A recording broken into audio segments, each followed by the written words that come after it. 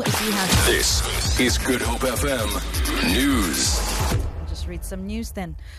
Commuters in Cape Town have again been hit by extensive train delays of up to 50 minutes. Metro Rail says this is due to defective signals at Kraaifontein and the northern suburbs.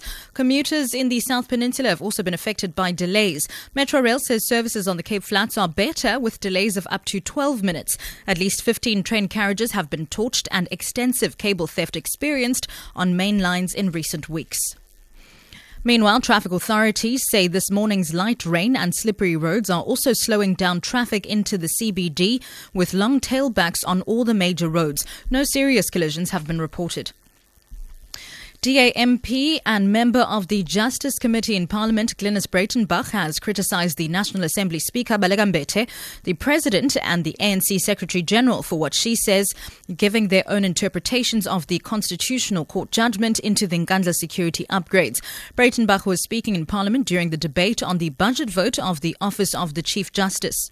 The Speaker went so far as to make the puerile assertion that courts finding that the National Assembly's conduct was inconsistent with the Constitution was different from saying it violated the Constitution. The President and Mr. Mantashe showed utter disrespect for the people of South Africa with their utterances, undermining people's intelligence and ridiculing the constitutional principles that the Chief Justice so eloquently spelt out in the Nkandla judgment.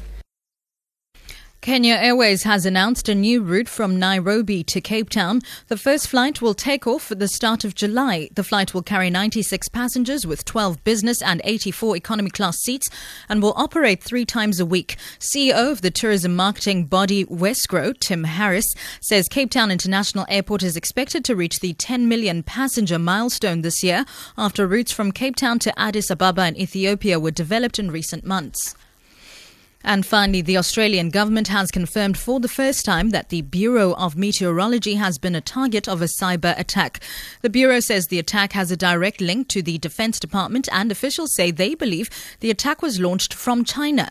Prime Minister Malcolm Turnbull says the threat is persistent, aimed at stealing information, and will cost hundreds of millions of dollars to fix. Phil Mercer reports. Last year, China was suspected of infiltrating Australia's Bureau of Meteorology that infected its entire computer network.